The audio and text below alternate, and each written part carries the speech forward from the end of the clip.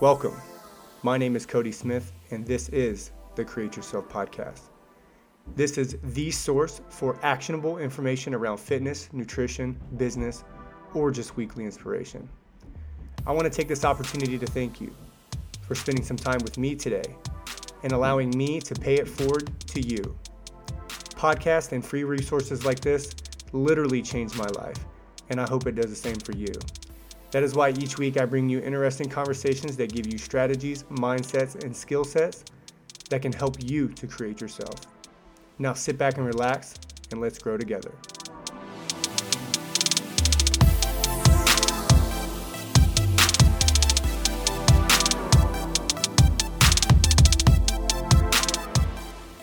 All right, and welcome back to the show today. You guys, today is an absolute treat. This is actually going to be an interview that I did on the Boom Boom Performance podcast with Cody McBroom. For those of you who don't know, Cody is my mentor. He was a relationship that I forced, and we talk a little bit about that today. You know, I've been watching him for a while, following him on Instagram and just seeing what he was doing, and I really enjoyed his content. I enjoyed the message that he was putting out there, and then essentially I was like, man, I have to get into some sort of relationship with this guy, and I essentially forced a relationship. I reached out to him and I said, hey man, I love what you're doing. I want to get involved. I want to be a part of it, and I want to learn. And what it's done for my life and my business and my relationships has been huge. So much growth in the past few years that I've been mentored by him, and it was an absolute honor to be on his show. You know, it's funny because I kind of been listening to his show for a couple years, and to sit on the other side of him and to actually be answering questions and talking with him on that was it was kind of one of those milestones of like just making me realize that my message is something that people want to hear, and even it's even crazy to sit here and think now that people are probably driving down the road listening to me talk, and it's just an insane thought. But today we jump into growth, mindset changes, how to balance family life and business, and programming. And it was a pretty cool conversation around programming because although we come from two different places, we've always been speaking the same languages. And you know, he started in one part of the industry and I started in another, and those things are starting to blend. So it was just a great conversation. So nonetheless, as always, go ahead and take a screenshot on your phone. Go ahead and tag both Cody and I in it. He is at Cody Boom Boom, and I am at Coach Cody Smith on Instagram. The reason why we always ask you guys to do this is because we want to make an impact. We want to change people. We want to make people's lives better. And then those of you who've been listening to me for a while are know by now how much podcasting has changed my life. And then I hope that this show can be one of the many that helps to change yours. So nonetheless, without any further ado, let's go ahead and get this interview going, and we'll see you next week. All right, dude, I'm excited about this one. I got Cody Smith here with me, another Cody, local to Washington. When did we start working together? Oh, geez. It's been over a year, right? Yeah, I feel like maybe it was during the summer. Yeah, a little over a year ago. 2018? Yeah. So I don't even know how we met. I think you just reached out to me, right? Yeah, I mean, as far as like how I found you, like I was just scrolling one day, like Right. search, right? And then you're doing a snatch. And I actually thought you were like a local regional athlete.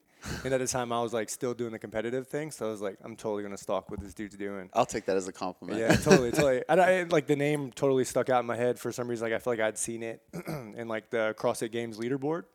So just started going in, diving into some of your content. And then I was like, hey, man, this dude knows a little something. Like he's kind of blending elements of CrossFit. He does bodybuilding. I was like, that's kind of what I'm into. And then just hit that follow button. I love it, dude. Yeah, it's a good example of like, I always talk about forcing relationships, and we talked about this today on the mentor group call. And I think that, and for people listening, Cody's been working with me in my mentorship for a while now, but kind of forcing relationships on yourself, like seeking out things. I mean, I can honestly say you did that with me. You did that with Craig Ballantyne. You did that with a lot of the different people you've had on your podcast, a lot of the people you've met through even my connections, and even the conversations we've had. You've kind of like, you've taken action on starting those conversations and starting those relationships with me and with other people and with different things that you do in your life. And I think not enough people do that. And that's like, that was a big focus for me in 2018 and 19, just in my own personal life. And we were talking about it today, and I think it's so crucial. But there's a few things I want to talk with you about today on the podcast, because I think a lot of people will get a lot of value out of the way you live your life, the way you run your businesses, who you are as a father and a husband, a business owner, a programmer. We're very similar in a lot of ways, and I think that you have a really good approach of structuring your life in consistently growing, right? Like, and just consistently pushing and pushing and pushing, and why not do more? Why not grow more? Why not have more? And why not still show up as a person for the people around you? And I think that's the hard thing, is because as entrepreneurs and trainers and coaches, that's usually the thing that falls off. It's like taking care of ourselves, taking care of our family, taking care of our wives, like. And it's almost like hurting to like admit that, but that's the hardest part. We get so tunnel vision. It's like grind, and we have to remember to pull back and actually like focus on other people that matter more. Absolutely. So I want to dive into like honestly your story, everything, because I think people can pull away so much of that, and then we're gonna have to geek out a little bit on training, just because I think that's I expect nothing less. Yeah, we got to do that. But tell the listeners who you are in a nutshell, so we can get a good idea of like who Cody is before we dive into your story. Yeah, so one thing about forcing the relationship that you touched on, and I actually got that from you, and I want to commend you on that. One day you were talking on one of your podcasts about how you approach Jason Phillips, and you're like, yeah, you're totally going to mentor me, and like how you searched out like upgrading your circle and putting yourself in these situations that, one, made you uncomfortable, but two, allowed you to like grow as a coach, as a person, as a husband. So I literally took that aspect and just thrust it into my life, and that pretty much encompassed everything that I've done over the past couple of years. So I can actually thank you for that. But as far as who I am, previous fat kid, right? Long story short, I had to lose a bunch of weight to get into the Navy. Got into, did boot camp, started working out. Had never done any sort of training. Like, I managed to get through life. Anything physical I did was not in relation to training. It was just like, I don't even know how I was a decent baseball player. Did well in pretty much any sport, but it never came from like training or anything. I was just kind of naturally good at it. We can relate on that too. Right. So joined the military, I went into boot camp, found that I actually liked like the whole dieting thing. I liked the whole running, exercising, working out thing. And then I got out of boot camp, got into school. At A school, I met my first training partner, and he essentially just showed me all this bodybuilding stuff. And what it was is like do every machine in the base gym in Virginia Beach, Virginia. So like we're hitting every machine up every day. I'm like wicked sore. I fall in love with it, right? Machine circuit style. Right. So fast forward, I'm on my first ship essentially, and all these Marine guys are doing like Brazilian Jiu-Jitsu in the hangar bay. And, I was essentially, like, I did a watch rotation with the job that I had in the Navy to where I was, like, 6 hours on, 6 hours off.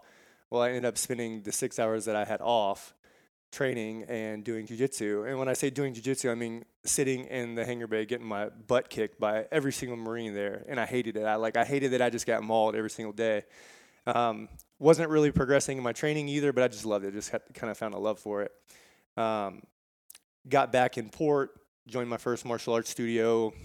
Fast forward, I get into doing competitive mixed martial arts. I was doing really well without any sort of like, I was smoking cigarettes, like drinking with my buddies on the weekends, and then I was just going and smashing dudes. And my coach was like, imagine if you trained and you actually like took this seriously. So, I'm flipping through a Muscle and Fitness magazine one day, and I find this article about CrossFit, and I'm like, all right, I'll give this thing a shot. So start doing CrossFit, and first couple workouts, I was like, this is dumb. I'm not doing this anymore. Like, put it away. Still doing the bodybuilding thing, not really getting where I wanted. Doing okay in training, wanted to take my martial arts to the next level. So I was like, all right, there's this gym local that does it, like inside of the martial arts studio. So jump back into it again, and I don't really know, like, when that changed for me and like when that switch went off to where I was like, okay, I'm fully into CrossFit. I'm going to pursue this thing, but for whatever reason, I really like got into the whole aspect of training CrossFit. And then, next thing I know, like in my martial arts career, I'm smashing dudes. Like I went undefeated. I was 8-0. One fight went to a decision, one fight went to the last round. The rest of them were like first round stoppages, knockouts, submissions. The training aspect completely changed who I was as a fighter. And were you just doing BJJ? No, I got into Muay Thai. I started doing boxing. You said knockout, and I was like, "Damn, you knocked somebody out on the BJJ." Earlier that's loud. Earlier on the call when Jeremiah was talking about doing Muay Thai, I'm like, dude, you'd be so good. You're so tall. Like your length and your range would be insane. So yeah, during that time, I definitely got into Muay Thai. I started doing boxing, doing jiu-jitsu, but the training value of like what that did to me as like a competitor, like this light bulb went off. So I was like, man, there's something to this. So I essentially started leading the fight team at the gym. I was the one like in the area that I had won a couple belts. Some of the guys like really looked up to me as like leading them. So I was like, talked to my coach and I'm like, hey, what do you think about me going and getting certified as a coach in CrossFit? And he was like, great idea. I went, got my certification, and then I started essentially just running the fight team through stuff. And a lot of the like the adults and stuff are watching what we were doing. And some of the parents, and they're like, what are you guys doing? Like, we want to try that. And then my coach was like, what do you think about starting like a program here? And it was like this dingy old attic space in the martial arts studio. Like, CrossFit dropping bars and like, it's crazy, right? We're like going through the floor into the changing room under us. Like it was crazy. It was insane. I don't know how we managed to stay open, but I really just got a love for training. And then I really discovered that I enjoyed training more than I did martial arts. Then I had some relationship stuff. I was getting separated from my first wife. I had my first son. He needed a dad and he needed somebody to pay attention to him. And well, MMA and CrossFit together were too much. I couldn't keep up with both of them. So pretty much decided that I would step out of martial arts and pursue the being a dad and being a business owner thing. I was working full time as a government contractor, started running the CrossFit gym, and then it grew. CrossFit was basically if you ran a workout for an hour a day or, a couple workout sessions per day, people would come and they would join your gym. So a lot of that was dumb luck. And then that pretty much just allowed me to pursue my passion and pursue my career. Fast forward a little bit more, I broke the cardinal rule. I totally dated one of my clients. Now she was like my second client ever. So I mean, give me a little leeway there, but we ended up getting married, and we moved here to Washington. Closed down my gym, essentially gave all of the clients that I had to one of my coaches that I had kind of coached up. And she ran that for a few years here. We moved here, started in the garage, transitioned into one facility, outgrew that one, transitioned into another facility, outgrew that one. And now we ended up where we are now, where we have 8,000 square foot facility. And last May, I believe, I was just like, my landlord was like, hey, man, that space next door to you, it's open. Do you still want it? You got first right of refusal. And I was like, yeah, and I want to train martial arts again, so I'm just going to do it. And it's funny, Craig was like, don't do it, man. You don't have enough time for it. And I was like, no, I'm totally going to do it. I'm going to be selfish, and I'm going to open this other facility. And, here we are. A year later, our Brazilian Jiu-Jitsu studio is quickly becoming one of the biggest and most well-known ones in the county where I live. And our gym is, massive, and we're doing really well, and things are going well. A lot of that I can attribute to you, obviously, but I've been very fortunate to make a lot of right decisions and get mentoring along the way. And the biggest thing, and something that I believe really helped my business to grow, is just being good to people, being a good person, creating connection. I was listening to you talk earlier about that, and I was like, I think that's, for me, has always been the key with any client I've had, any team member. We retain coaches really, really well. We have coaches that have been with us for one of my coaches actually moved here from Chicago to coach with me.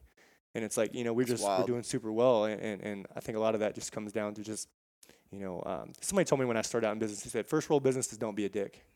And I pretty much I stuck it in my brain, and it's been there forever. Simple. Yeah. Well, I think so for people listening, Cody is kind of spending the day here with us at the headquarters. And I think it was on a sales call when you might have heard that. But I was talking to a new client that's signing up with us that's going to be working with one of the coaches. And I was telling her, because she told me that the biggest issue she had with her last coach was there was no emotion inside of it. She was like, I felt like it was just numbers, and that was it. There was no emotion, there was nothing else. And I told her the biggest fundamental key for successful coaching is human interaction. And a lot of people forget that inside coaching, it is human interaction. It's connection. It's communication. It's relationship building. A coach and a client that's a very powerful and impactful relationship. I've had coaches that have literally changed my life because of the conversations I've had and stuff like that. And I know you can attest that too. And I think that just goes to show how important that is, because there hasn't been, correct me if I'm wrong, but until now, as long as I've been working with you, there hasn't been a huge focus on ads. It's yeah, we just started doing ads for the first time. That's what I mean. 2 months ago, yeah. At a point where you're okay, we have a huge gym, we're packed, people are super happy. Why not? Mm-hmm. Why not? Because you can. And I think that's really important. And We to this day haven't even ran ads because we're like, we don't need to.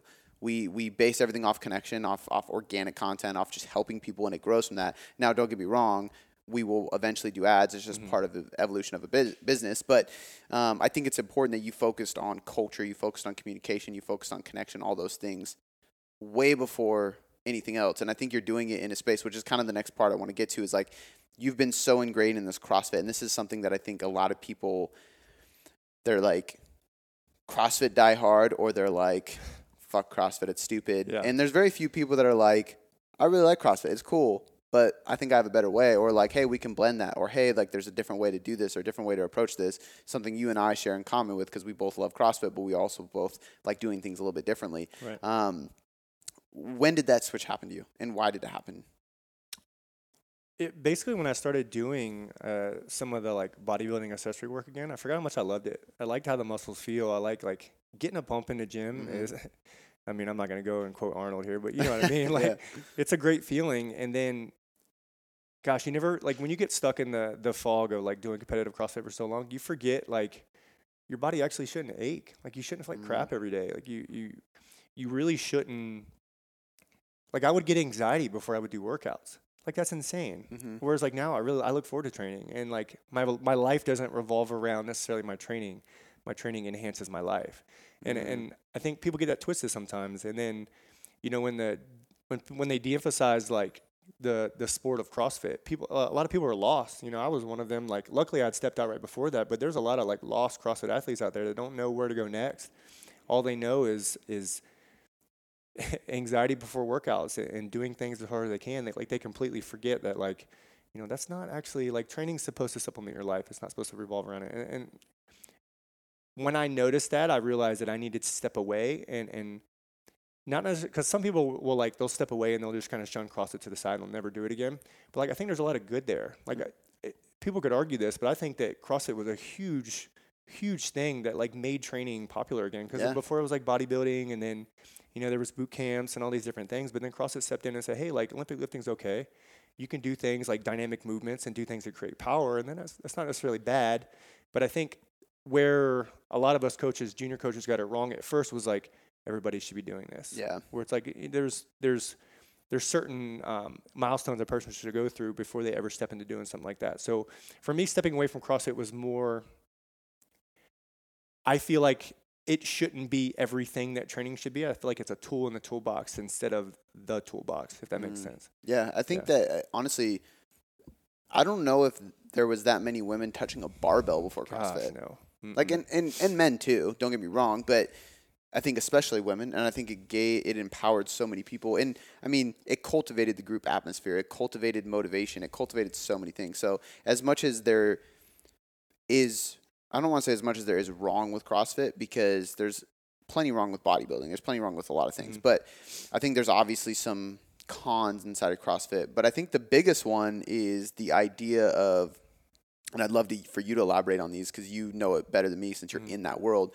But I think from my perspective, it's the lack of awareness around intensity. So just thinking, like not understanding how to program intensity, because I think intensity is a very good thing. You should be able to understand how to push to that level of intensity. You should be able to push yourself to a maximal effort, but you should also know when to pull back, or you should know when to undulate that, right? It shouldn't just be max effort all the time. And I think people got into CrossFit thinking that's what it is. It's just, which sometimes it is. No, they totally labeled it like that. It was like, you know, functional movement executed at high intensity was the description. So, I mean, all things considered, that's what they wanted at the beginning. It took a while for people to start getting burnt out, right? Your adrenals don't tap out like that. Like it takes time. And it started happening, and it became more prevalent.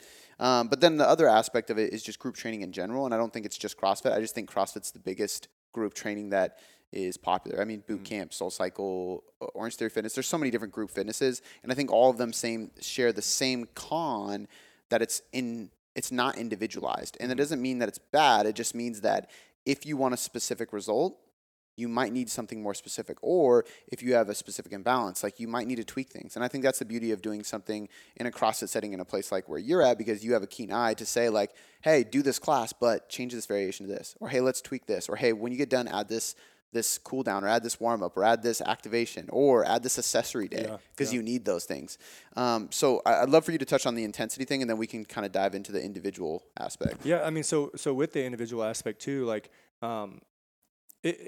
like you did CrossFit, like the group, like obviously group has tons of like positive things. Like when you're when you're in a group atmosphere and like people are cheering, the music's bumping, and you're getting after it, like it's addicting. That's a great feeling, and you get addicted to that, like that hormone hit. But you're right, like you can't hold that intensity forever, and people are like they're getting for a long time, or not, well, now I would say it's kind of like at the peak. It's like people are getting spun out, like realizing that intensity can't be done forever. You know, like when I started coaching CrossFit, like I would do these things and I would coach these things, and I'm like, wow, like why can't that person get into a deep squat? Like it's not what the CrossFit methodology said was going to happen. And now, like like for me, having like now that there's that individual component to my business and being able to say like, hey, you know, you're doing group, you can always step into this program if you would like to. And that's I kind of came to this realization that like group programming at best is going to serve 80% of the population that I see. And that's just me throwing a rough number out there. Like at best, 80% of the people in the room are going to get a great workout. But there's still that 20% that does have that specific goal, that wants to do something like really pack on some muscle or work for a powerlifting competition or do an Olympic lifting competition, or maybe they do want to continue to pursue the sport. And you're right, that group program is not going to give that to them. Would you say this too? Depending, because I think pushing yourself to max intensity is actually a skill. Do you think that some people can get away with, because some people will listen to and be like, I've been doing CrossFit class 5 days a week for years and I haven't been burnt out. Do you feel like there's some people in the class that may actually not know, because there's two different types of people. There's a person that just, you have to tell like, hey, calm down. Like today's sub-maximal. Mm-hmm. And then there's other people that are like, come on, let's go, like push. Do you think that those people can kind of get away with doing it because they don't necessarily go that hard? Does that make sense? Like meaning like they think they're going like all out, whereas they're not. Yeah. Possibly. And like some people can't. Like you know, the OPEX guys talk about this all the time. Like some people, like if you tell a newer client to get on an assault bike and rip out for 15 seconds, they're probably not going to feel anything. They're like, what do you mean you want me to rest for 3 to 5 minutes? Whereas like if you or I get on the assault bike and we rip, there's so much, our ability to output power is so much higher than, you know, because we've been training for a long period of time. Like that 3 to 5 minutes, we're rolling around on the ground in pain. You know, so I think the folks that are like, hey, I can do this and I can go and I can maintain this high intensity for long periods of times. I don't know that they've like, you know, they're likely not strong enough, or maybe their intensity isn't as high. Like I could agree with that 100%. I think that I love one of the biggest things that, and I haven't dove into, I've interviewed James on the podcast. I'm going to get Carl on because I enjoy his content too. But the whole gain, pain, and sustain thing, like I love the way they coined that, because especially pain, because I think that, and actually sustain too, because I think like we were talking about this earlier, like sometimes aerobic work should be sustainable to the point where you finish knowing you could have done more, but that's the point of sustaining. It's it's an effort that you can actually sustain.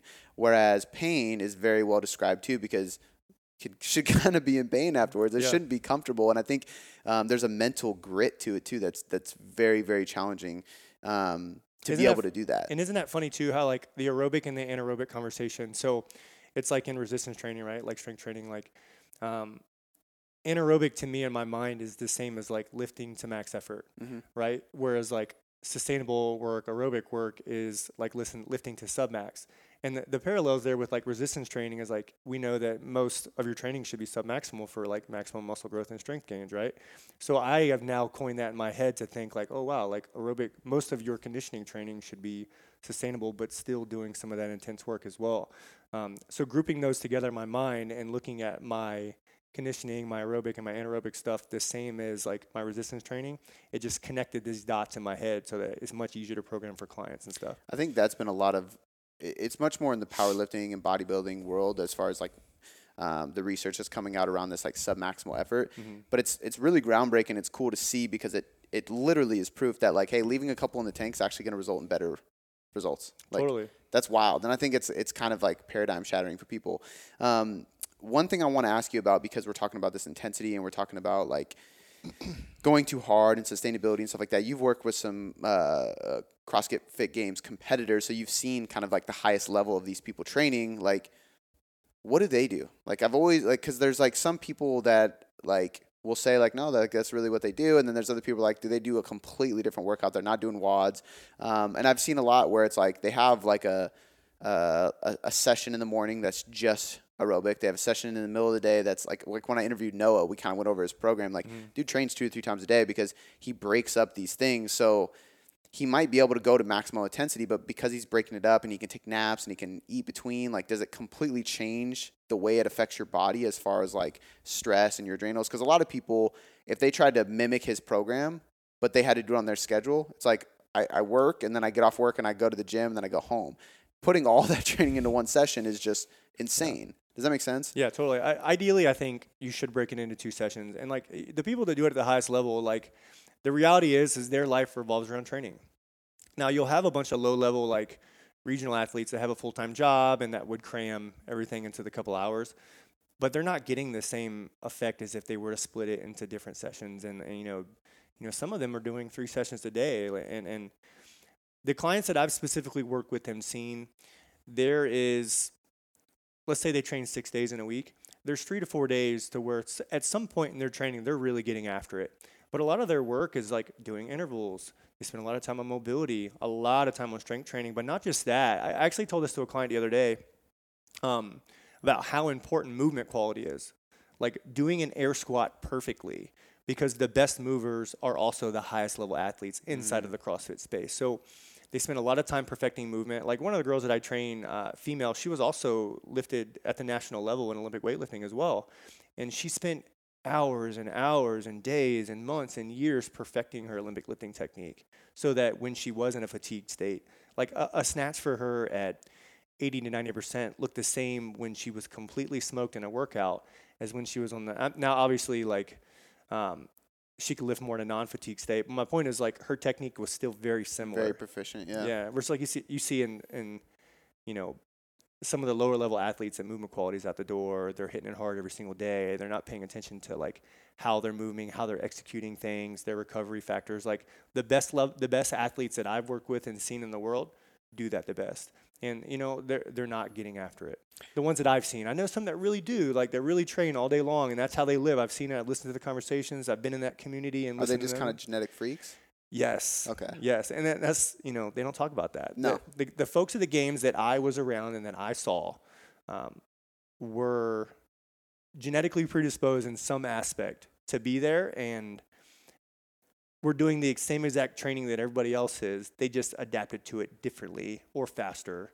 And it's funny. I'm reading I read the book, The Sports Gene, and it talked about that a little bit about how some athletes are, you know, they're more equipped with high twitch or fast twitch muscle fibers than other ones, and some are more equipped with slow twitch. And I read that book and I immediately thought of all the athletes that I'd seen, all the games folks. I'm like, wow, like this is telling the story of what I saw, because like I was one that did that training, and I wasn't snatching 315, you know what I mean?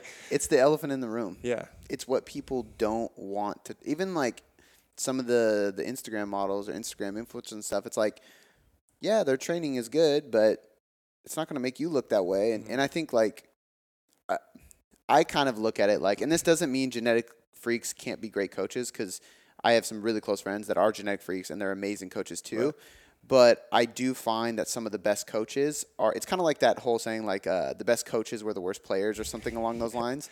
And it's like, it's those people who had to struggle. They have to optimize every little detail to get to the like lower end of above average, because it's that's what, like, one, it gives you empathy inside your coaching, but two, it's the science that really gets involved to really take you to the next level versus your genetics kind of carrying you. And genetics are something we can't control. Now, like, there's some cool peptides and stuff coming out that might give us an edge, but like until that stuff is like safe for us to bet on, it's like, it's the elephant in the room that nobody wants to talk about.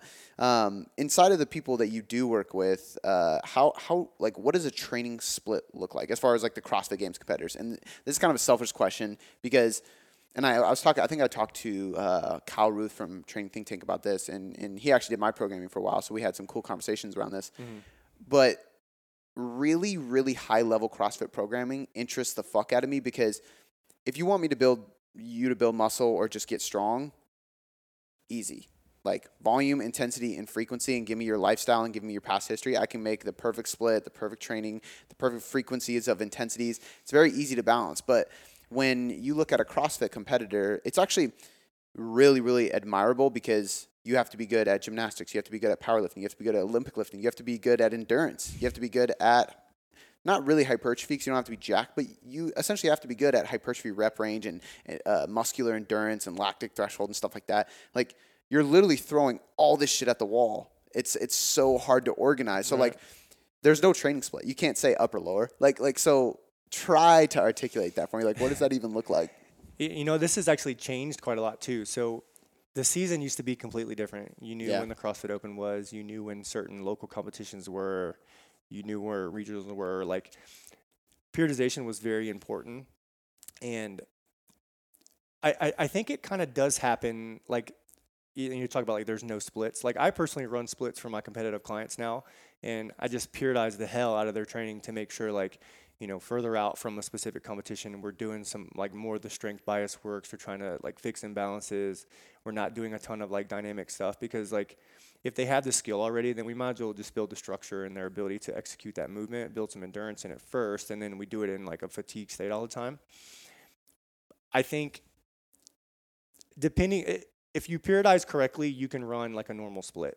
You can do like like I run a lot of upper lowers for a lot of my competitive CrossFit athletes, and I have a lot of success with that. I think structuring the day is actually very similar to how you program some sort of activation work. You do more of like like the stuff that you need your central nervous system to not be fatigued from. So like snatches and cleans usually come first. You do that with like the way that you program jumps and things like that. So I'll usually swap out that sort of thing and put in some Olympic lifts and stuff like that. And you would do that same thing for a gen pop, right? Because like we just said jump, slam, stuff like that. Right. Same exact concept. It's just exercises switch. Susie, who's 45, has kids and is not competing, doesn't need to do a barbell snatch. She can do a dumbbell snatch or a jam ball slam. Right. Okay. So just the exercise selection is going to be a little bit different. Now, I would say throughout the week, I'm always big with like setting up a template first. So I'll usually do like Olympic lifting in the beginning half of the week, depending on what the athlete's specific weaknesses are. Like, a lot of people like just need to do gymnastics work just to keep up your skill work, but it can be anything like, you know, Olympic lift, some sort of absolute strength movement, strength accessory work, finish with some sort of conditioning work. If the strength is very like neurologically like fatiguing that day, then I'll do more aerobic work at the end.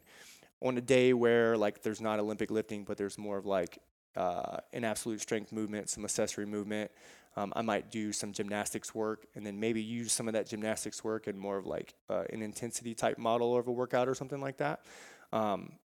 But as an example, like I would, like my strength accessory works, still upper lower or some sort of like push pull or I essentially try to take that whole thought process of push pull hip knee core and I spread it out throughout the week, make sure I'm hitting those things, and then maybe I'll mix patterns. But I'll use like, I still do accumulation into intensity, into competition, and I just wave that up and down and try to time it perfectly depending on what specific avenue that they're going to compete in. If it's the CrossFit Open, then I know that I've got an entire year to periodize their training. So like right after the competition of the Open is over, it's recovery, a lot of boring like bodybuilding type stuff, long, slow aerobic work that drives a competitive athlete crazy because they want to go again. And then as competition gets closer, we'll go more into like the skill of the gymnastics work, away from all of the like endurance strength building stuff, and then allow them to perform their sport. I might have them do like metabolic conditioning first and then strength second, because you got to be able to do that in a competition.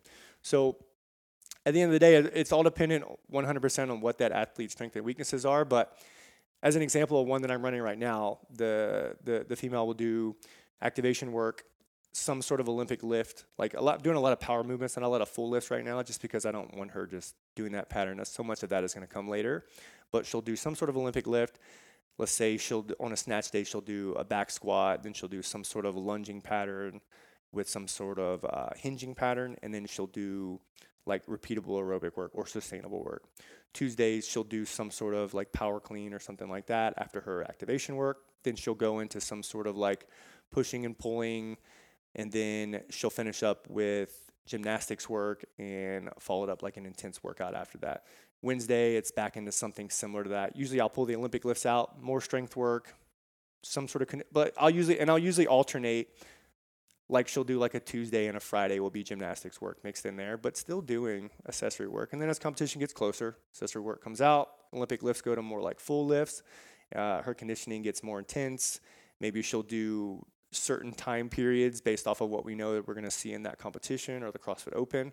And then we'll just get them good in those time domains. Like we know generally what we're going to see inside of most CrossFit competitions. And then it's just doubling down on those things as it gets closer. Got it. So how are you balancing intensities throughout the week so that she doesn't get burnt out? Like that's my next question, because I think, and you kind of talked about like you do this Tuesday and Friday, like if there's a separation. I think a lot of people are like, because two things on what you just said, there's a framework for a daily workout, right? Activation, power, strength, accessory, metabolic, right? And I think that for Gen Pop, you're training 3 or 4 days a week. You're not going balls to the wall, anything in body composition is your focus. You could repeat that every session. For somebody who's a competitive athlete, you cannot, because you're going to a different intensity. You're training more days per week. You probably have a higher volume. So you have to like plug and play with different energy systems, right? Yeah. And so are there certain days you're like, okay, we're going to go more power focused or more sustainable here, and then more strength focused here, or more just GPP, just general prep here? Or are you keeping it pretty similar day to day and just doubling down on calories and it all sleep? depends. It all depends on when they're like where they are in their training cycle or what their specific issues are. But more often than not, it's more power stuff in the beginning of the week, more of the like strength specific things towards the end of the week. As far as like volume and intensity, it's so hard to track all those things. It's so hard to pay attention to it. I go a lot, like, you know, luckily like great platforms like True Coach have come along to where when I'm programming these things, I get so much feedback from my athletes to where like what's going on with them. Like, hey, you know, I'm super sore this week from XYZ.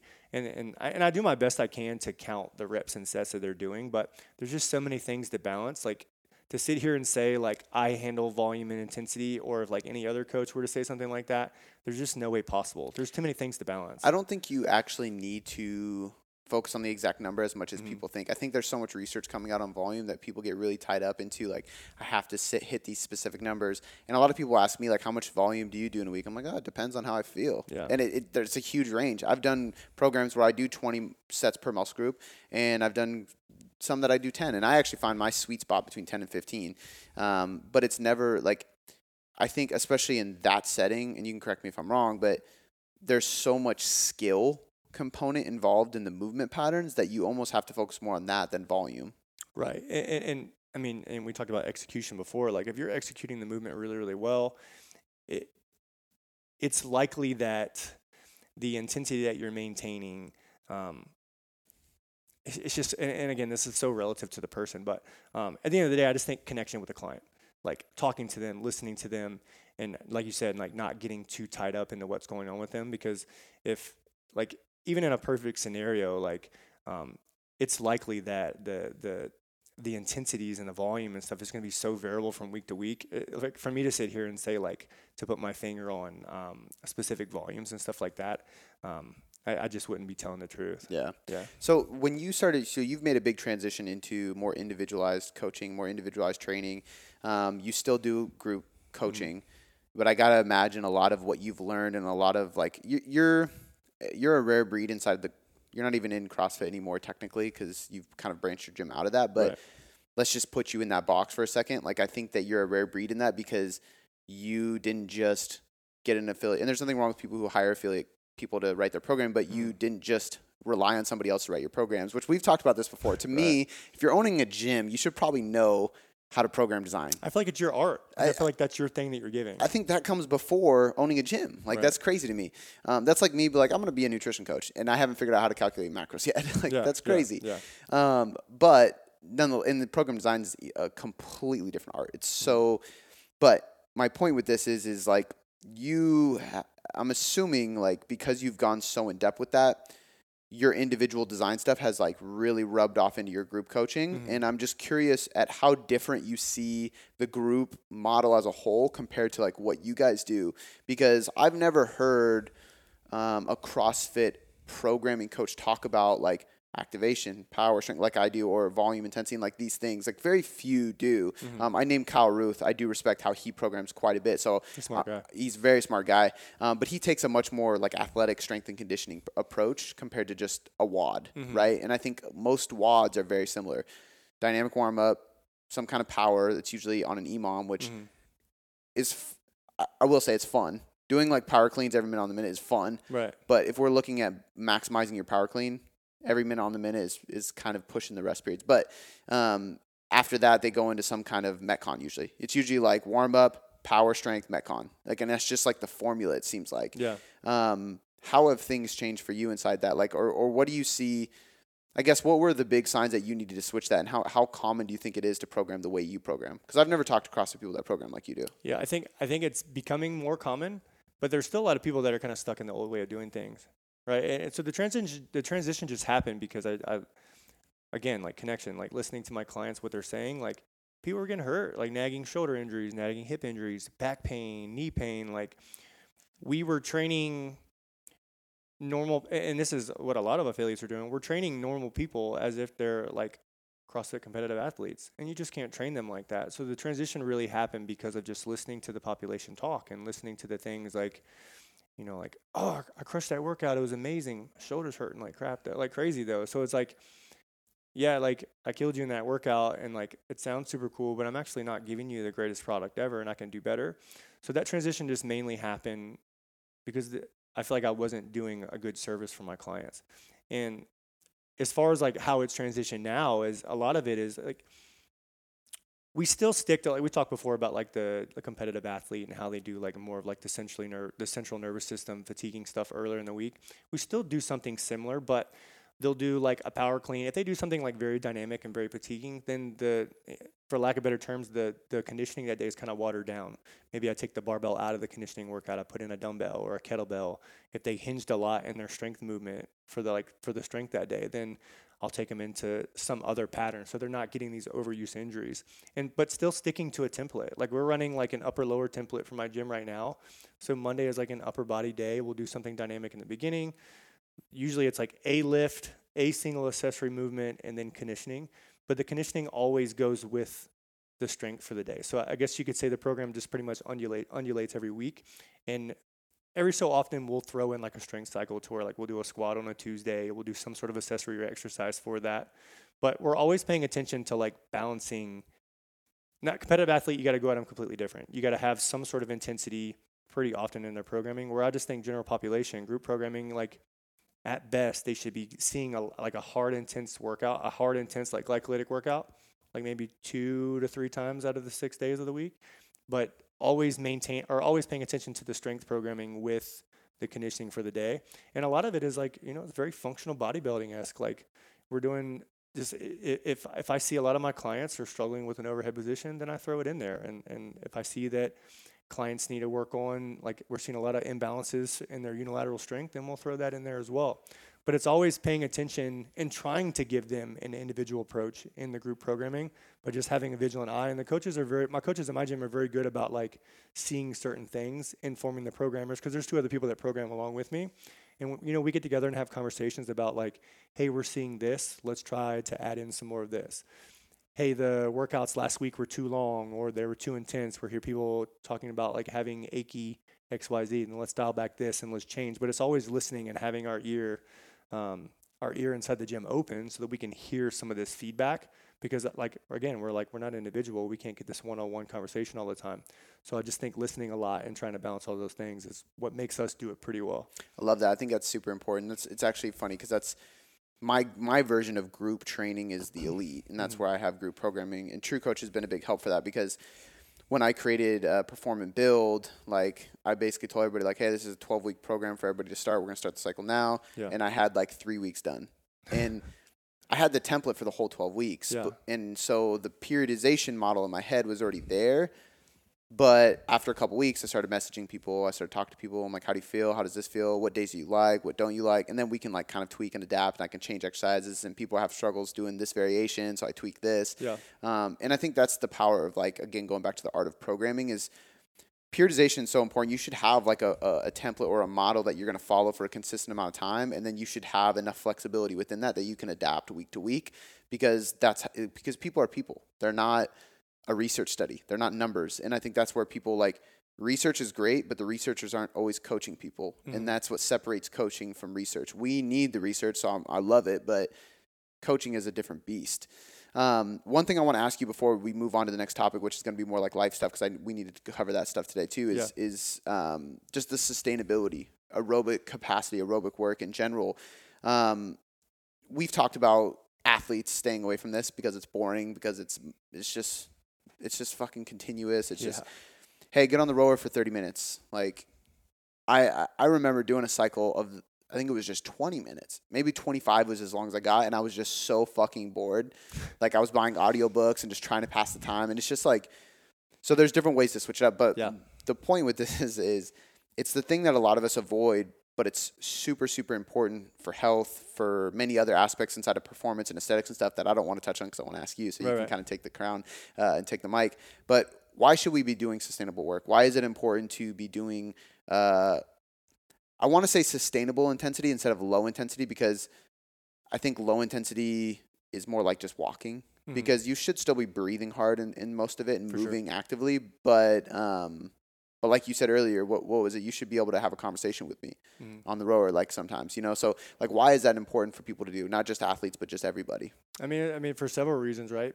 I think the aerobic base is like, just from a health standpoint, aerobic training is important just for, heart health, for joint health. I mean, the positives for doing aerobic training just from a health standpoint are just huge for the athletes. Like, that's, not only just the base of their conditioning, like, you can't build a great level of anaerobic conditioning unless you can do aerobic conditioning as well. And like, you've learned these different gears along the way.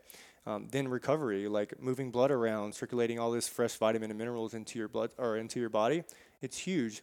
And you think about it, like the people that live the longest, or that even goes with the people that compete at the highest level, they had this huge aerobic base, because I think of it like a pyramid. Like, the aerobic system and everything we do in life with training or fitness or any of that stuff, it just sits right on top of that. And and I'm living testament to, like, I had one of the guys at one of my training partners used to always do aerobic training. He would do the boring intervals. He did a lot of running. He would do like hill sprints mixed, or not hill sprints, but like he would run in Washington, and where we live, there was like tons of hills. So like, he would just go in essentially out of like a more intense, or like running for 20 minutes, and 5 minutes were really intense because he's going uphill, and then he would flatten out again. And he's like literally going through these different like gears inside of his aerobic training. And he went further than me in the sport of CrossFit. And looking back at it, is because he trained his aerobic system. It was something that the rest of his fitness could sit on top of that I didn't take seriously. And I mean, the study benefits of aerobic training are like, you can't deny them. It's too I'm forgetting the word right now, but it's just, you can't deny what the positives are. Yeah. I think a lot of people underestimate this in the aesthetic world, and this is what I did, because we're on an upper body day. We start with activation. We move to some dumbbell snatches, something explosive. Then we go to bench press and pendlay rows, and then we're doing some alternating dumbbell press and some chin ups. Like, we're moving down the ladder, and we're like getting towards like the halfway point. When you have a better aerobic base, your fatigue is not nearly as high at that point. Therefore, if your fatigue is not as high, your performance is going to be better. Your recovery between reps, between sets, between workout days is going to be better. You're going to be able to eventually accumulate more volume. So I think people look at like, fuck, I got to sit here and ride the assault bike at a 60% effort for 30 minutes. Like, that's super boring. But it's helping every single workout. And after like weeks and weeks and weeks and weeks, it ends up really capitalizing. And it's funny because I got so far away from it because I think it's a long-term benefit thing, right? So like, you got to invest your time in it to like, after months of it, you can see that benefit. So for me, I was like impatient, and I was like, let me just work out. Like, today's workout is all that matters. And I think it's a good attitude to be motivated for the moment. But when I look back at my training, when I made the best progress ever, I always had 4 days a week of lifting and 2 days a week of specific conditioning. And that was the amount that my body needed to still push to a pretty hard intensity. I was younger and had less stress, so I could go pretty hard quite a bit. But I wasn't doing 2 days and stuff like that. It was more manageable for a lifestyle, right? So 2 days of hard conditioning. 1 day was a little bit more sustainable. 1 day was like more high intensity. And then there was like an upper lower split. 2 days were max effort. 2 days were more dynamic, kind of like conjugate style. And I always got the best results ever. And it was because I had that blend of aerobic and anaerobic and muscular endurance and everything. Right. So a couple of things with that too. So I just think, like, whether you're doing CrossFit or not, like I just think concurrent training in general is good. Like you should do conditioning and you should do strength, like period. Like no matter what anybody says, I'll debate you all day long about it. And I think people are really starting to catch up with that. But and I was just thinking about this as you were talking about it. You know what everybody forgets that training is? It's like, we were a society when we were first coming to be, like we moved a lot. We did a lot of things that resisted our body. So we're like fairly healthy. But for now, now for people, training is to support your life. Not necessarily just for sport or for like a certain aesthetic goals. Like, yeah, that's cool. Yeah, that's something that we should be training for. But at the end of the day, training is for longevity and health. And we forget that. So I think most of your training should be something that is sustainable in nature because, anaerobics training is not something that you can do every day, all day for years and years and years and years. But if you just remember the type of training you should do, and this is kind of like my saying now, is it should be sustainable and it should be able to do forever. It should be, simple, sustainable, and forever. And if your training is that, what split you're on or what type of, crazy whatever program you're on, doesn't really matter. As long as it's simple and it's sustainable and you can do it for the rest of your life and you remember, that's what it's for, it's likely you're going to be going in the right direction anyways. Well, that's what I love about push, pull, hip, knee, core. Something I learned in school. It's like, well, what split are you doing? Doesn't matter. Push, pull, hip, knee, core. What do you focus on? Push, pull, hip, knee, core. Your program design template doesn't have push, pull, hip, knee, core. There's something. And you're seeing that go away. Like the whole body part split conversation is any of the coaches that I talk to, and luckily I listen to a lot of the same people you do, and the people that I'm connected with aren't talking in those terms anymore. But hopefully that we just get rid of that. We know now if you train a movement pattern, it's likely you're going to hit those muscle groups that you were training in a split anyways. Exactly. Yeah. No, I think that's huge. And I think one thing with sustainable work and aerobic work and stuff like that, and actually in just concurrent training in general, or this talk about aerobic versus anaerobic, it's funny because if we actually look at what's more applicable and functional in life, aerobic by far. I'm never explosively carrying the groceries home or explosively doing the dishes. It's all sustainable efforts throughout the day. It's continuous. It's walking. It's talking. Yeah. It's even less than aerobic, but aerobic is more applicable. Is what I'm getting at. Is most of the stuff we do day to day is not we're not hunters anymore. We're not running and jumping and sprinting. I still think you should do those things. Don't get me wrong, but I think it just goes to show to kind of close off this topic. I think that we did a really long question yesterday in a Q&A about what is functional, what actually means functional. And I think that you have to ask yourself, does this benefit my life? And define fitness. What is fitness to you? And this is something we were touching on 90-day outcomes this morning. Mm-hmm. And this is something that I'm kind of going into this 90 days. It's what is fitness? Well, to me, it is looking aesthetic, but it's also being able to run a mile and not being dead. It's also sitting on my heels with my daughter and playing on the ground without pain. Uh-huh. It's being flexible. It's and as I go down the list of what fitness means to me, I realize it's actually not being able to dumbbell bench press 100-pound dumbbells for 12 reps or whatever it may be, right? It's a completely different topic of a bunch of different things. Right. But I think it's funny how your mind typically goes to these short-term fixes or these things that you want to focus on right now, which is usually what we see in the mirror or how much weight we can lift, so on and so forth. But I love this conversation, man. I think we could probably go on this for longer and longer and longer. But one thing I want to touch on is you kind of already, people should know by the time you got done with your intro, but you run a BJJ place. You run a huge CrossFit. I mean, you're building this 8,000 square foot. So how big is your CrossFit? I guess the CrossFit site itself, you could probably just say it's about 5,000. 5,000, okay. It's big, people. It's. I've been there. I've done a seminar there. I've hung out there. It's a big place. You got a lot of members. You also do online programming. You run a full staff. You have 10 coaches? 10 coaches, yeah. 10 coaches. You attend church, I believe. Mm-hmm. You have 3 kids? 3 boys, yeah. 3 boys. Damn, all boys. My poor wife, man. Yeah, I was going to say, I feel sorry for your wife. You have a wife. Right. She works. She's a nurse. Correct. So she's busy. Dude, how do you balance? And this is a conversation, and before you answer this question, balance is bullshit. We've talked about this. I think that what I mean by, I don't even mean balance. I mean manage, because I think that people think balance and they're like, how do you balance that? Well, you don't spend an equal amount of time in each category, and I think you're humble and you might not give yourself as much credit as deserve, but I've watched this and you do give it an equal amount of presence and effort into each category. You might not even see your wife as much as you see the people in your gym, but that's because you have a certain amount of hours you have to be in that facility. And that's the same thing with me. Mm-hmm. Like I'm in this facility for a certain amount of hours.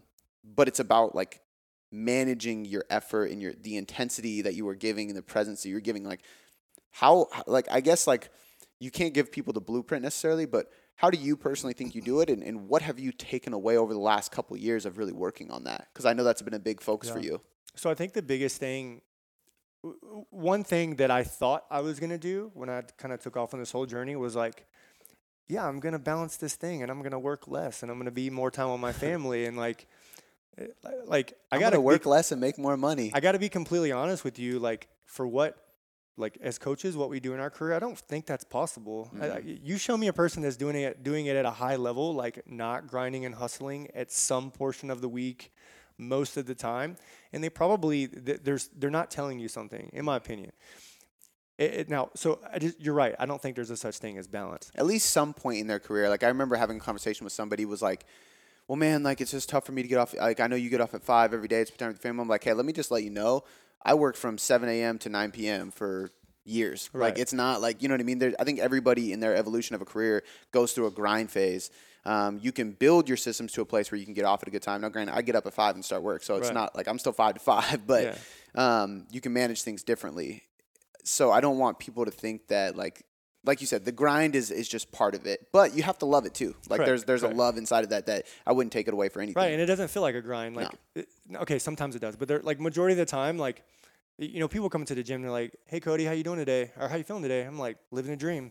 And like, you might think that I'm totally being a butthead, and I'm like just saying that because I want to sound like everything's perfect. But like, I legitimately love my job. I used to I was a government contractor for a little bit, and I would literally sit there and think about doing this full time and just imagine, like, could you imagine the possibilities? I got this big gym and I got all these clients and I got coaches and like, you know, in my wildest dreams, I didn't think I could have it.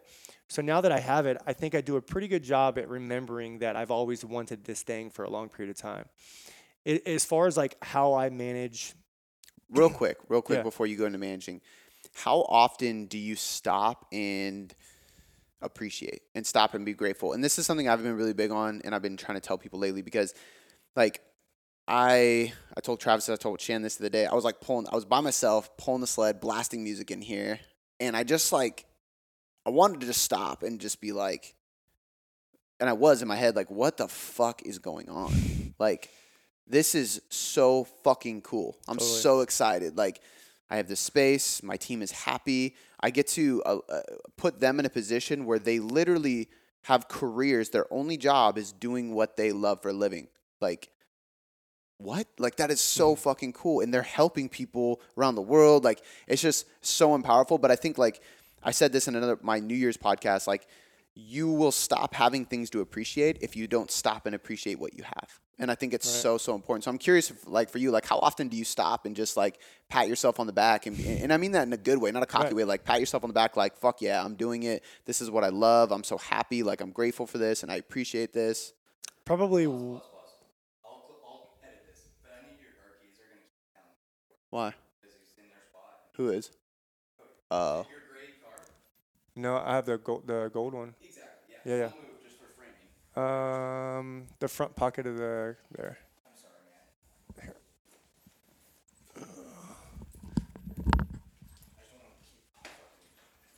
I just want to keep. Somebody parked in your spot. This morning. Yeah. That's why I was over there. Oh, you moved your car already? Yeah.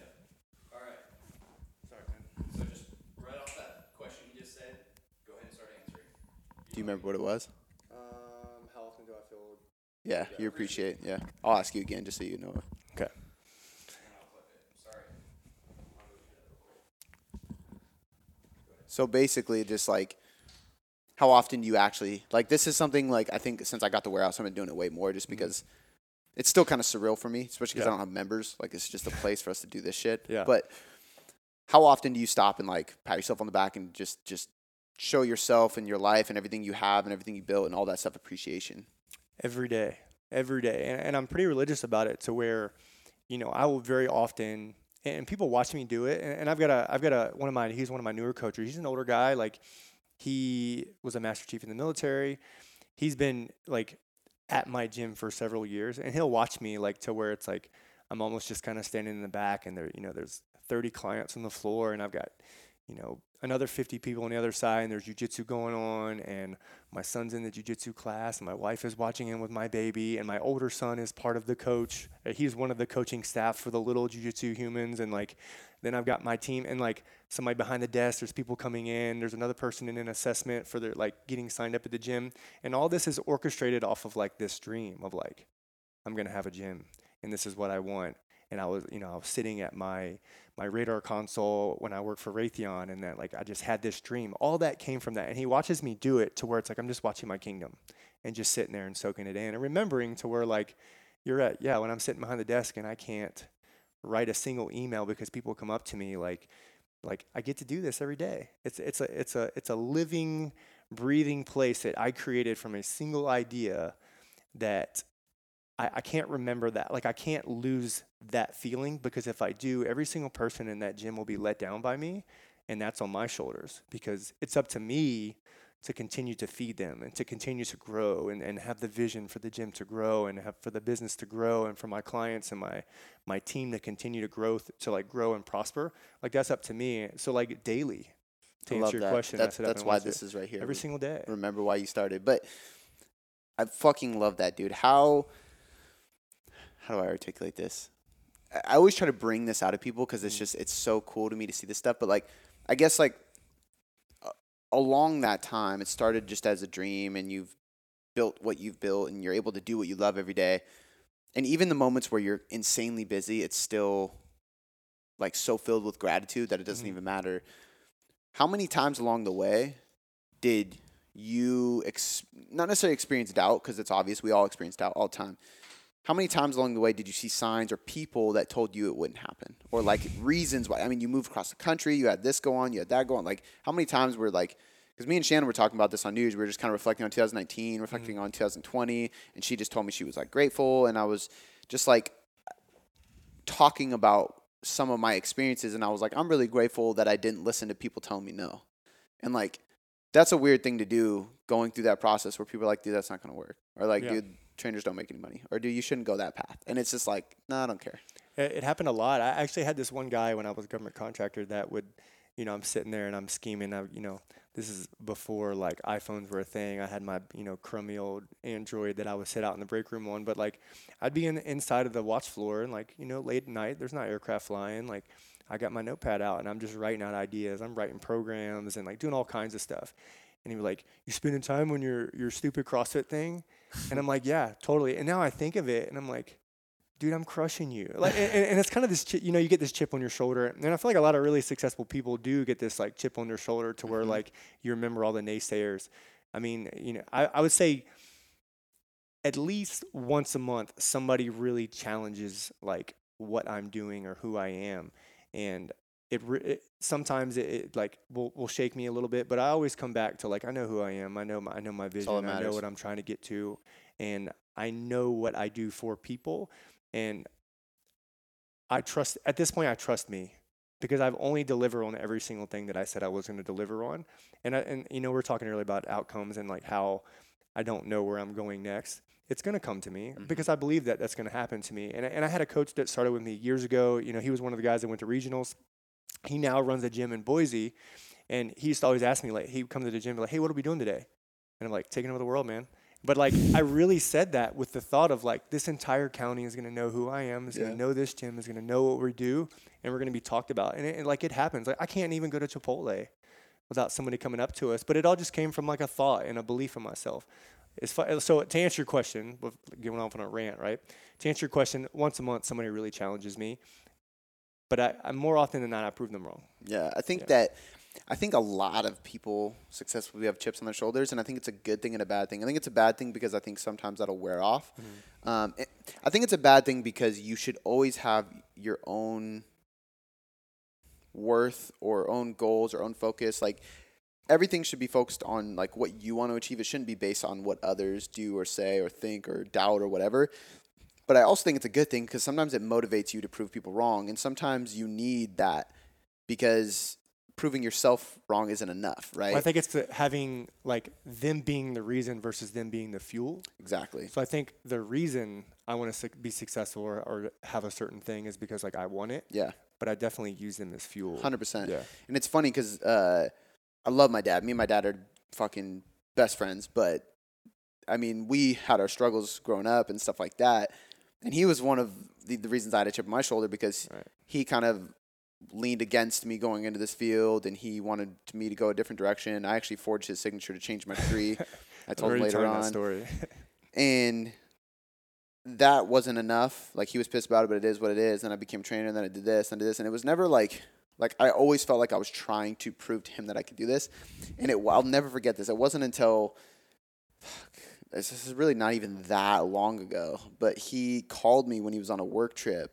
And he was like sitting in a terminal or something. He was like, I've just had a layover, sitting here. So I decided to Google you. You got a website. And I was like, totally. Yeah, Dad, I do have a website. I've had a website for years. It's pretty impressive. And I was like, I've been trying to tell you, like, this is a real fucking thing. And like, it was that moment where I finally was like, part of me was like relieved because I was like, my dad finally like gets it. Yeah. But the other part of me is like, that fuel died because I was like, fuck.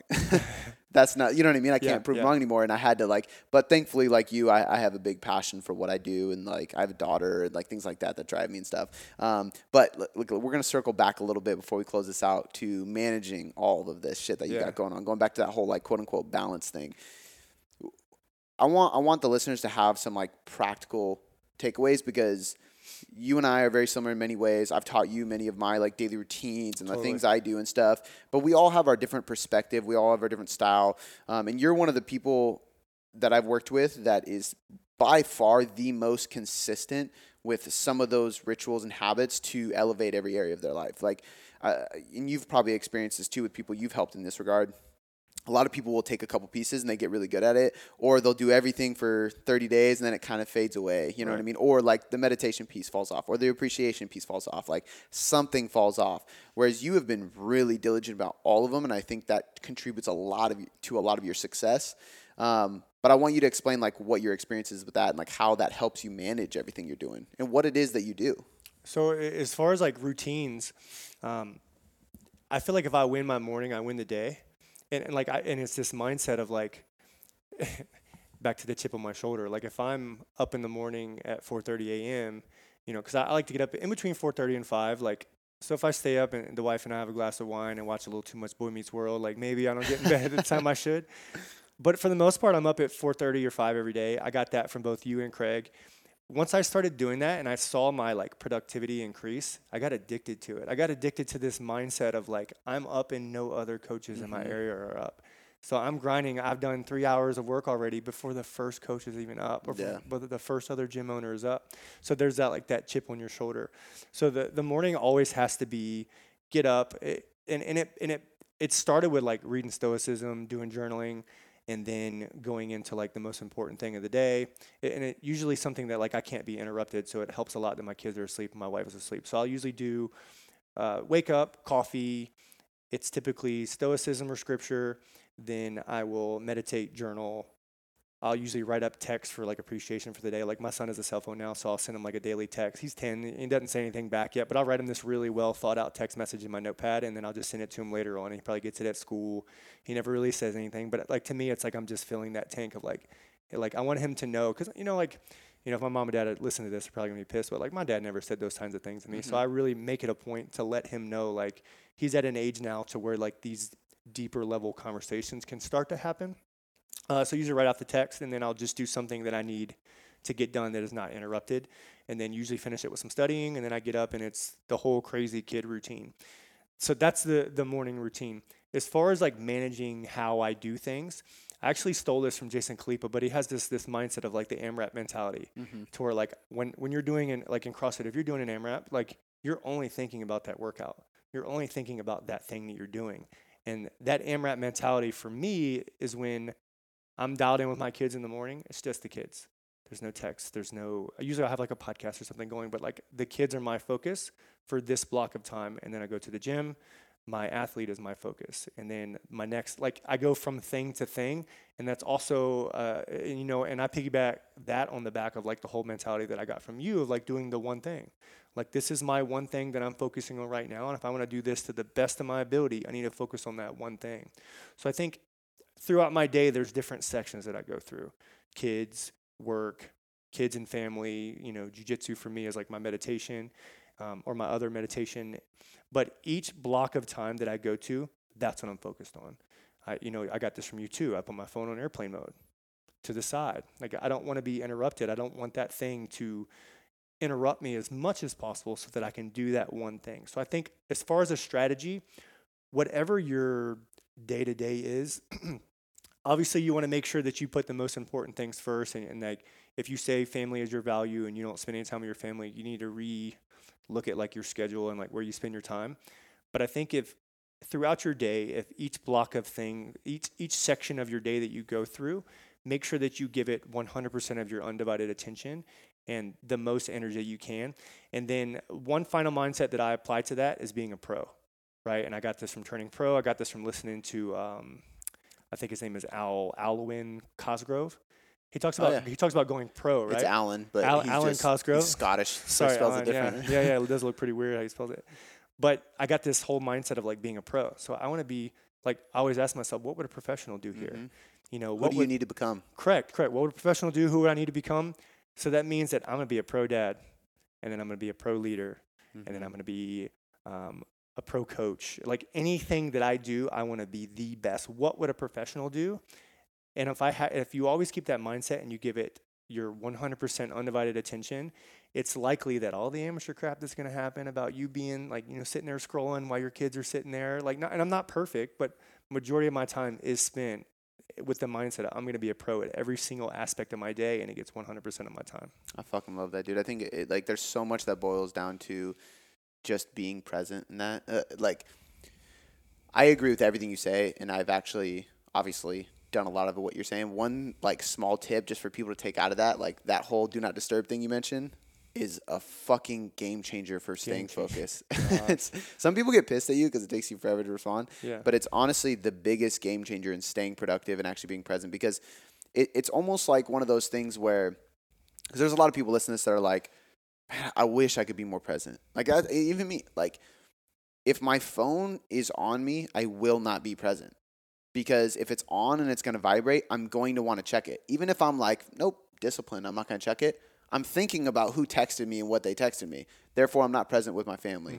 So like the simple answer is A, do not disturb, or B, just put it away. It's like somebody trying to change their food habits. If you have a bunch of cookies in the pantry, they're going to get eaten sooner or later. So if you want to avoid going over your calories, throw away the cookies. You know what I mean? Like if it's there, it will be a distraction. It'll be a temptation. Totally. And it comes down to like decision fatigue. I actually have a post written up about this. Decision fatigue. Like if it's there and you have to make the decision, it's going to happen. So it's like probably the simplest and the least deep thing you mentioned, but I think it's so important because a lot of that other stuff can't happen unless that happens. And you know what I did? And one thing that like if you're listening to this right now and you're like, oh man, I want to try this and I want to try that and I want to try this. Like what often can happen, and I see this happen to clients all the time, is they'll like put out these 20 things that they should get better at.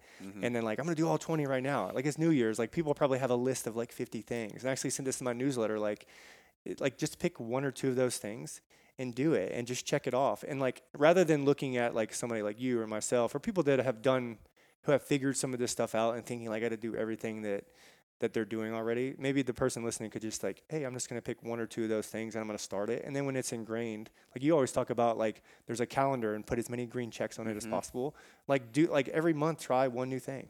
And that's it. And I'm to be the best at, I told one of my mentor clients, like, hey, your thing for the next like 2-3 weeks, shut your phone off at 5 o'clock every single day, put it away. And I'm like, what are you going to do to make that happen? And she's like, well, I'm going to get this on this box and I'm going to put my phone in the box. Okay, cool. Send me a picture when you've done it already. But it's like picking one thing that they're going to focus on rather than 20, and then Mhm. just doing that, and then moving on from thing to thing after that. The minimal effective dose, man. Right. I love it. We could probably go on and on and on, but we got to Totally. close this off because people are going to be like, okay, we're over an hour now. But I'm gonna because you've been listening to the podcast for a while, and it's really cool that you get to be on the podcast now. I know, man. I want to ask you the personality question. I haven't asked anybody this in a while, just because I just haven't. But I feel like I got to pick a new one because I noticed Robbie from OPEX had the same one, and I didn't know until he interviewed me on his show. And he asked me the question. I was like, motherfucker, this is my question. I got to go back and see who started it first. But you're on a plane. You're flying from, let's say, from Seattle to Australia. It's a long-ass flight. And you have 2 empty seats next to you. You can put anybody in those seats, alive or dead, but it cannot be friends or family, nobody you know. You have 1 book to bring with you, and you have 1 album to bring with you. Not an artist, not a playlist, not a song, but an album. Okay, you might have to feed me some of this question again. So I'm going to start with the album. Cool. Mace Harlem World. I don't know why it is, but that Mace, like you're talking like music, right? Yeah. The Mace Harlem World album, I Really? can listen to it for hours and hours. Really? Like people at the gym think I'm so weird. I'll throw it on and it starts going. I start bobbing my head. He's like got good beats. it just takes me back to a place. It takes me back to like a place when I was a kid when like I'm playing basketball and my buddy's got the Mace album on the boombox. See, and I think that's the big key is like there's an emotion. Because I'll be completely honest with you. Yeah. I was telling Shannon this the other, actually not it was like a week or two ago. I was like, Mace is the most monotone rapper I've ever heard in my terrible. life. But like there's some like old Dipset songs that like I'll listen to now and I'm like, this really isn't good music. They're so delayed with their like words. But when I hear Dipset, I think of 11 p.m. workouts at the old Vigor with Luca, Hugh, Akeem, Andreas, like this whole old crew, like grimy sessions. Yeah.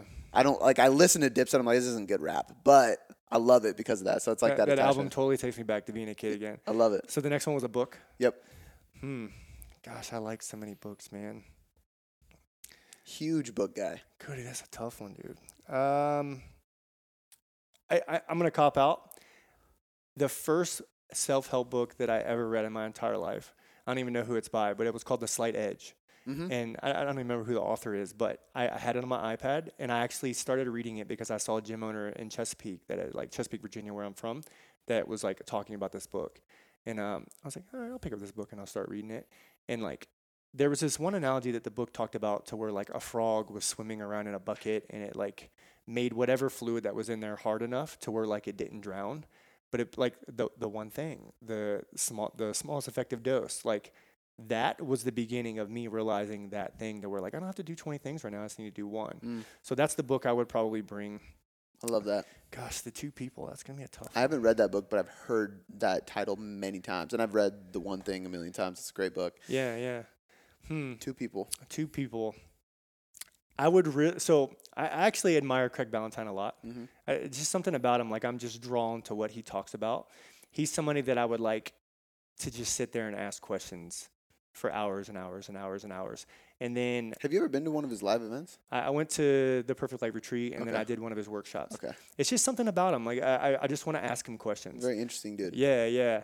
And I would really like to pick, and I'm sure I'm gonna leave and listen to this and be like, oh man, you could have picked this person or this person. Like everybody always has like these presidents and stuff like that. I think it is insane how James Fitzgerald thinks that programming, and I just want to ask him stuff about programming. I gotta get him on my podcast and see what he thinks. He is the stoic of fitness. He is a philosopher. And that's actually what I appreciate about him most is because he looks at training and program design through a different lens. Like he is very philosophical about the way we are prescribing movement. And it's really, really interesting to listen to. I used to kind of listen to what he was saying and be like, oh, back when I was in my haze of like CrossFit's everything, you can't tell me anything. Mm-hmm. But when I, he always says like when the student's ready, the teacher will appear. Like when I was ready to start hearing some of this stuff, he just spoke to me. Like he was classifying the things that I wanted to understand, and I was just drawn to that. And so I would love to sit there and ask Craig a bunch of stuff about business. And James, I just want to ask him 1,000 questions about fitness, and then he has to listen to me though. Yeah. Even if it's a stupid question. Yeah. I never bought into his stuff. I always thought he like overcomplicated. I didn't vibe with me either. And then I kept getting requests for him on the podcast, and I was like, I'm gonna interview him. So I interviewed him, and we had such a phenomenal conversation that we ended up talking for another 20 minutes after the episode. and ever since then, I've just been diving into his content just because even if it's a subject that I don't really want to necessarily implement, I'm like, I'm curious as how you would teach this or just express your thoughts on it in general. You The know, following he has is so cult-like. it's tribal. Like, it's crazy. That, like, you know, you listened to Carl's, when I had Carl's interview on my podcast. He spoke about OPEX in terms of, like, what we're planning on doing, our philosophy, like, and gosh, I hope I don't, like, step on any toes, but, like, he just has created people that just want to get on board with him. And I want to learn that to where, like, and I feel like I've kind of got away about it now, but I think that is a quality that if you can get people, you know, 1,000 raving fans or like a tribe behind you, like you can move mountains. And I just admire and I respect that about him. And it's, gosh, back to the question, like him sitting next to me and like, I'm actually scared to have him on the podcast because if I'm asking something stupid and he just slams me and it's recorded and everybody hears it, like I want to sit in the comfort of the plane to where you can't like judge me on anything I'm asking you. It'd be a good flight, man. Yeah. It'd be a really good flight. Well, dude, thank you for coming on the show. I appreciate you being here. Let everybody know Instagram, website, where your gym is, all that stuff, where they can find your information so we can link it in the show notes. Yeah, well, first, I want to say thank you for having me on the show. I've been listening to you for 2 years. Your podcast was actually what led me to actually reaching out to you. Just I'm completely drawn to everything that you do, and I appreciate that everything you've done for me, my family, my business. And if you guys don't hire this dude for something, you're wasting your money somewhere else. Shameless plug for my coach here. Thank you, man, dude. I appreciate that. It's a absolute dream and honor to be sitting on across from you on a show that I used to listen to for years and years. So I want to thank you for that. As far as following me on Instagram, I am at Coach Cody Smith. My gym is Virtuous Fitness. You can follow that as well at Virtuous Fitness WA, as I believe it what it is. And then my jiu-jitsu gym is Pacific Northwest Jiu-Jitsu. It is at Pac Northwest BJJ. And then I got a podcast as well. It's the Create Yourself podcast on iTunes. I've got some pretty cool interviews. I'm learned a lot of things from my friend sitting next to me here. So pretty good interviews. Go ahead and subscribe if you want to listen to some rants about training. I listen to his podcast, so you do have a lot of quality guests, me being one of them. But totally. A lot of good interviews, a lot of good content. So, man, thank you. I appreciate it, brother. For sure. Hey, thank you so much for listening to the show today. I know that your time is valuable, and I appreciate every minute that you spent with me. If you're new to the show, make sure to hit that subscribe button and to give us a rating and review. This is how we grow the show and make it even more impactful to people that listen to it. Also, don't forget to follow me on Instagram where I post daily motivational content, free training, and nutritional information daily. Lastly, if you've been listening to the show for a while and you're thinking about working with me and my team, go ahead and email me at cody@virtuousfit.com, and I'll see you on the next episode.